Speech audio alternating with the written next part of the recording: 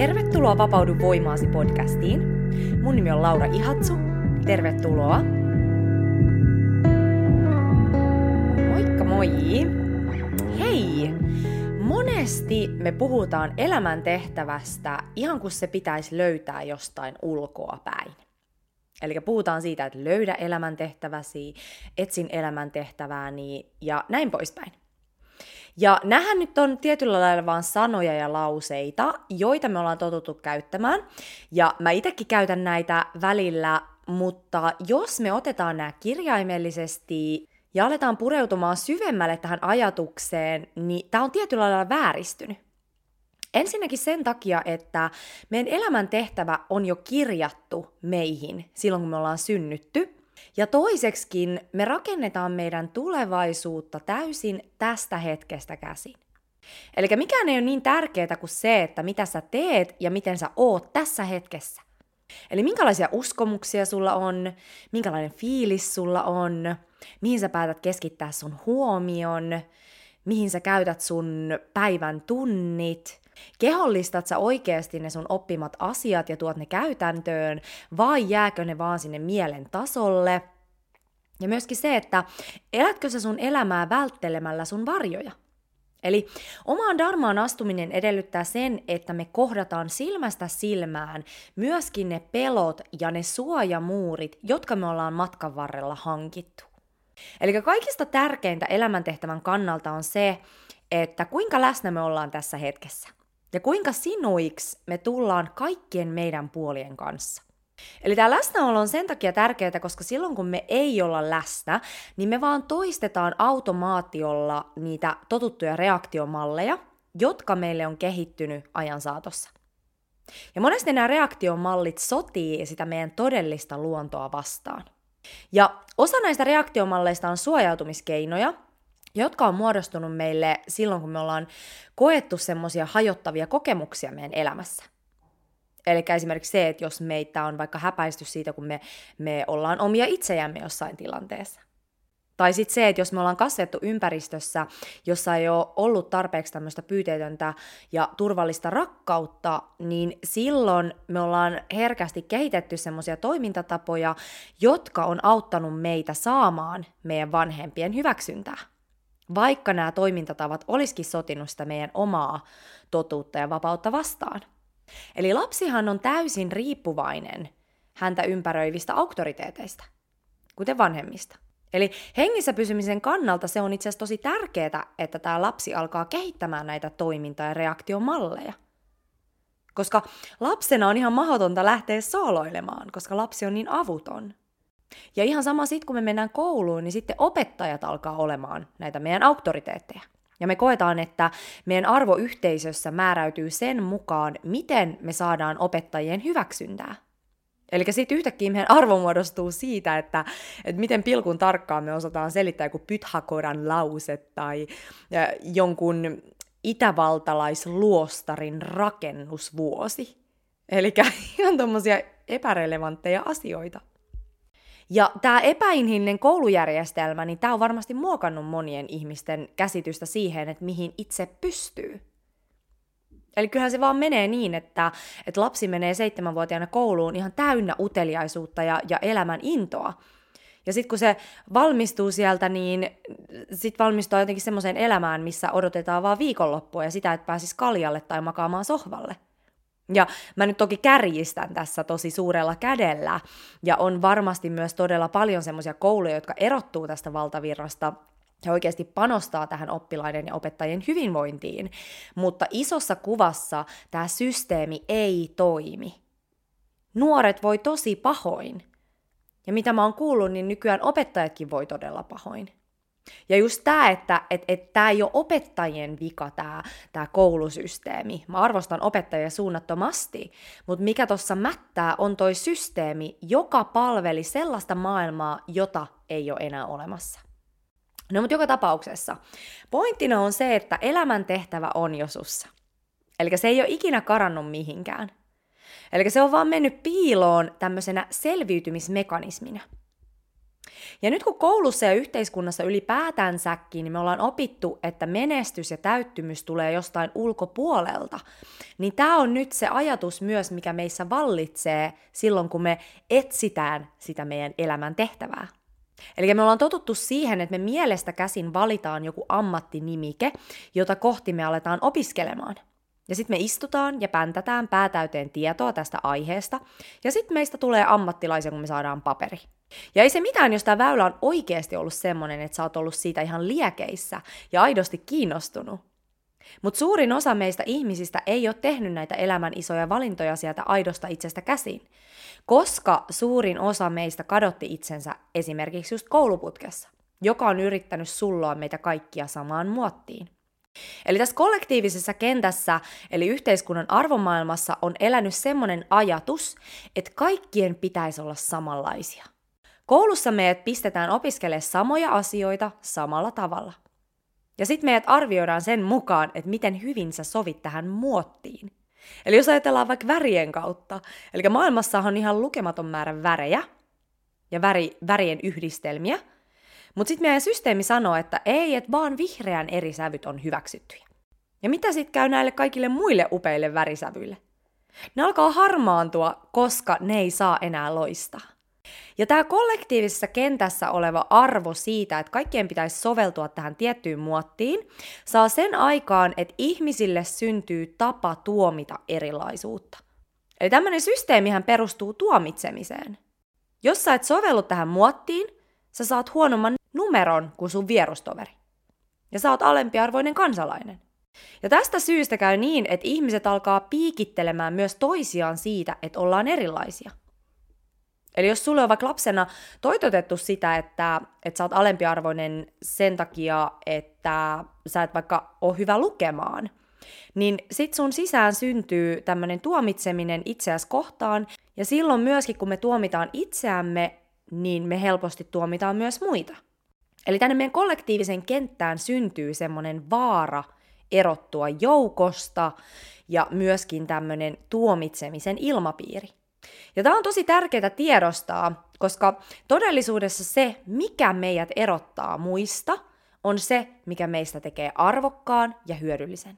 Eli toimiva yhteisö perustuu sen jäsenten erilaisuuteen. Eihän siitä tulisi yhtään mitään, että jos kaikki olisi ydinfyysikoita tai lääkäreitä tai lakimiehiä.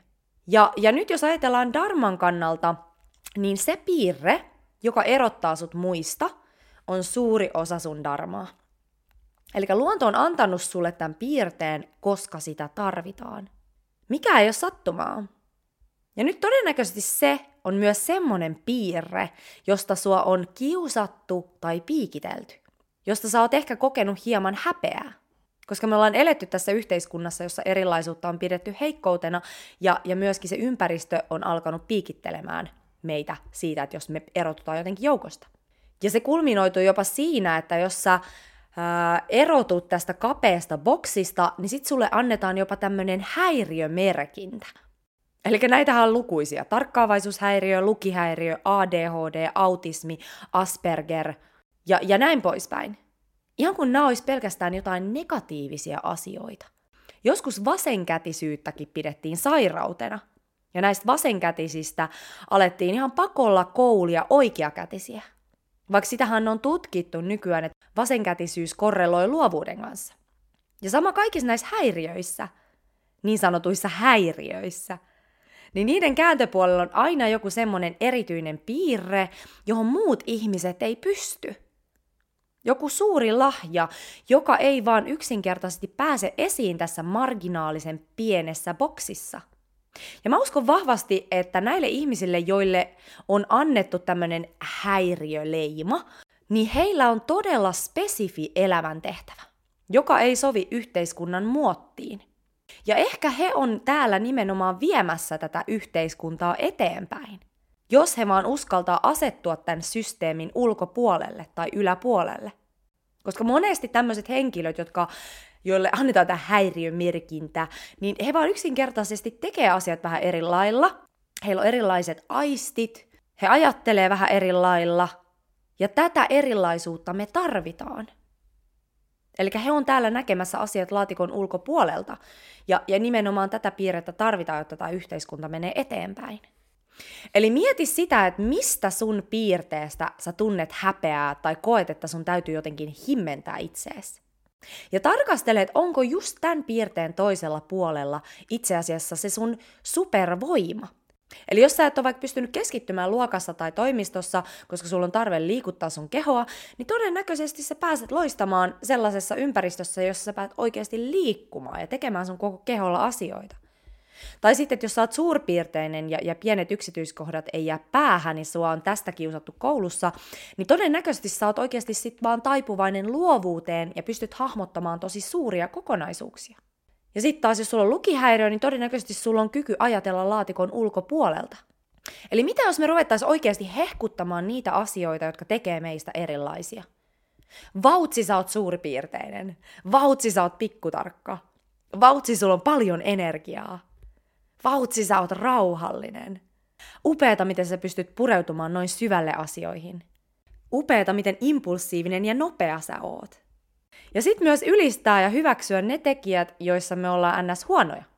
Koska nämä on ne paikat, missä me tarvitaan muita ihmisiä. Eli me ollaan kasvettu yhteiskunnassa, jossa se, että me erotutaan systeemistä, tekee meitä sairaita tai vääränlaisia. Mutta onneksi me ollaan matkalla oikeaan suuntaan ja me ollaan ymmärretty, että tässä ei ole mitään järkeä. Eli niin kuin mä aikaisemmissa jaksoissakin sanoin, niin tuntuu, että me ollaan tehty asiat ihan päinvastoin, mitä olisi oikeasti pitänyt tehdä. Eli me ollaan nyt siirtymässä semmoiseen aikaan juuri tässä hetkessä, että enää ei ruveta pistää kulmia suoraksi, vaan ollaan rohkeasti niitä upeita ainutlaatuisia kokonaisuuksia, joita me synnyttiin tänne olemaan. Ja se on pelottavaa, koska meihin on iskostettu ajatus siitä, että jos me erotutaan, niin meidät heitetään ulos laumasta. Mutta todellisuudessa uudessa maailmassa se, että kun me erotutaan, niin auttaa meitä itse asiassa kuulumaan siihen laumaan. Hyvä. Ja nyt mitä tähän koko muutosvaiheeseen tulee, niin meidän pitää edelleen muistaa, että se läsnäolo ja tietoisuus on avain sille muutokselle. Eli avain sille, että me pystytään päästämään irti tästä vanhan maailman ohjelmoinnista. Eli Dharma lähtee tästä hetkestä. Eli Dharma on se meidän aidoin, vapain, ilmaisuvoimaisin versio meistä itsestä. Ja tämän hetken tehtävä kollektiivisesti on meillä ensin kuoria pois ne esteet, jotka me ollaan luotu sen meidän Dharman eteen. Ja yksi niistä on just tämä häpeä siitä meidän omasta ainutlaatuisuudesta. Sekä sitten just nämä yhteiskunnan uskomukset siitä, että vaan tietynlaiset ammatit tai tavat tehdä työtä on hyväksyttäviä ja että työstä ei välttämättä kuulu edes nauttia. Ajatelkaa, kuinka paljon me käytetään työhön aikaa ja me ajatellaan, että työ on semmoista, mistä ei pidä nauttia. Tämä pitää kääntää ihan toistepäin. Työn ennen kaikkea pitäisi olla semmoista, mistä me nautitaan. Ja ylipäätänsäkin nyt tässä ajassa, niin jos vähän rullaa tuonne tulevaisuuteen päin, niin kaikki nämä tällaiset vanhat totutut tittelit, niin ne alkaa uudessa maailmassa katoamaan. Koska jokaiseen meistä on istutettu ihan täysin uniikki, ainutlaatuinen työtehtävä. Eli mä uskon vahvasti, että tulevaisuudessa ei enää opiskella semmoiseen tiettyyn titteliin, tiettyä väylää pitkin, vaan enemmänkin kasvetaan autonomisesti siihen omaan potentiaaliin, joka sisältää todella ainutlaatuisen kombinaation eri kykyjä ja ominaisuuksia. Eli enää ei koiteta sopia joukkoon olemalla jotain muuta, mitä todellisuudessa me ollaan, tai sitten olemalla samanlainen kuin muut, vaan enemmänkin sovitaan joukkoon sen perusteella, miten just sä erotut joukosta. Eli vanhassa maailmassa laumasta erottuminen oli uhka, ja uudessa maailmassa se on mahdollisuus. Eli kysy itseltäsi, että mitä mä tekisin, jos mulla olisi vaan vuosi elinaikaa jäljellä? Lähtisikö mä oikeasti suoristelemaan niitä mun kulmia ja peittelee itseeni, vai eläisikö mä ihan täysin rinnoin ja toisin kaikki ne mun ominaisuudet ja lahjat esille? Mitä sä tekisit, jos sulla olisi vaan vuosi elinaikaa jäljellä? Hyvä. Hei, kuten sanottu, muutos lähtee tästä hetkestä. Ja nyt tähän liittyen, niin mä haluan sanoa, että tämä 31 päivän meditaatiohaaste on taas myynnissä. Eli nyt tällä kertaa on tarjolla 2 pakettia. Eli toinen on tämä peruspaketti, johon kuuluu 5 meditaatiota. Eli nämä meditaatiot auttaa sut sisään meditaatioharjoitukseen. Ja näissä kylvetään nimenomaan näitä meditaation tärkeimpiä kulmakiviä, eli tietoista hyväksyvää läsnäoloa, myötätuntoa ja kiitollisuutta. Eli silloin kun sä harjoitat näitä ominaisuuksia, ihan vaan vaikka näitä ominaisuuksia, niin elämä rupeaa näyttämään ihan erilaiselta ja ihan uudenlaiset mahdollisuudet ja ikkunat rupeaa aukeamaan sun edessä. Koska jotta me voidaan muuttaa ulkoista maailmaa, niin jonkun sisällä on ensin muututtava. Eli kaikki lähtee tästä hetkestä ja meidän sisimmästä käsin. Eli menneisyyttähän ei oikeasti ole enää olemassa. Eli nopein tie on se, että me vaan päätettäisiin jokaisessa hetkessä tyhjentää meidän mieli ja olla täysin tässä hetkessä. Ja tästä syystä tämä on niin valtavan tärkeää, että me ruvetaan treenaamaan sitä mieltä, jotta se ei koko ajan seikkaile siellä tulevaisuudessa ja menneisyydessä. Ja tämän lisäksi niin mä halusin laittaa myyntiin myös tämmöisen laajennetun paketin niille, jotka haluaa useamman meditaation tähän haasteeseen. Eli tässä laajemmassa paketissa mä oon laittanut yhteen Nuku hyvin meditaatiot, Löydä kutsumuksesi meditaatiot sekä tämän 31 päivän meditaatiohaasteen meditaatiot. Eli 15 meditaatiota yhteensä. Ja tämän haasteen aikana niin tarkoitus on se, että sä teet jokaisen näistä meditaatioista 2 kertaa. Ja tämä on se, miten sä suoritat tämän haasteen. Ja sä voit tehdä vaikka sillä lailla, että ensimmäiset 10 päivää sä keskityt syvään uneen. Toiset 10 päivää sä keskityt kultivoimaan myötätuntoa, kiitollisuutta sekä tätä hyväksyvää läsnäoloa. Ja sitten viimeiset 10 päivää sä keskityt sun sielun tehtävän löytämiseen tai siihen astumiseen. Ja tämän laajennetun paketin hinta on erikseen ostettuna 94 €, mutta nyt 26. asti niin tämä on tarjouksessa 59 €. Ja tosiaan toi peruspaketti niin se on 31 €. Ja sä saat nämä kaikki meditaatiot itsellesi ladattua, eli saat nämä ihan ihka omakses. Käyttöoikeus ikuinen. Eli tässä riittää sulle vaikka koko kesäksi meditaatioita tehtäväksi.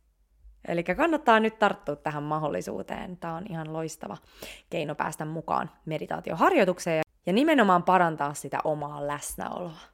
Eli mä laitan linkin näihin meditaatioihin show notesihin. Ja jos sulle herää kysymyksiä tai ajatuksia, niin voit laittaa mulle viestiä laura@vapauduvoimaasi.com. Käy myös seuraamassa mun Instagram-tiliä, Vapaudu Voimaasi, löytyy tili. Ja ei mulla muuta tänään. Hei, ihanaa kun kuulit matkassa mukana. Kiitos kun kuuntelit. Ja ihanaa päivää sulle, missä ikinä oletkin. Muista ylistää kaikkia puolia itsessäsi. Ne on annettu sulle syystä. Kiitoksia. Heippa!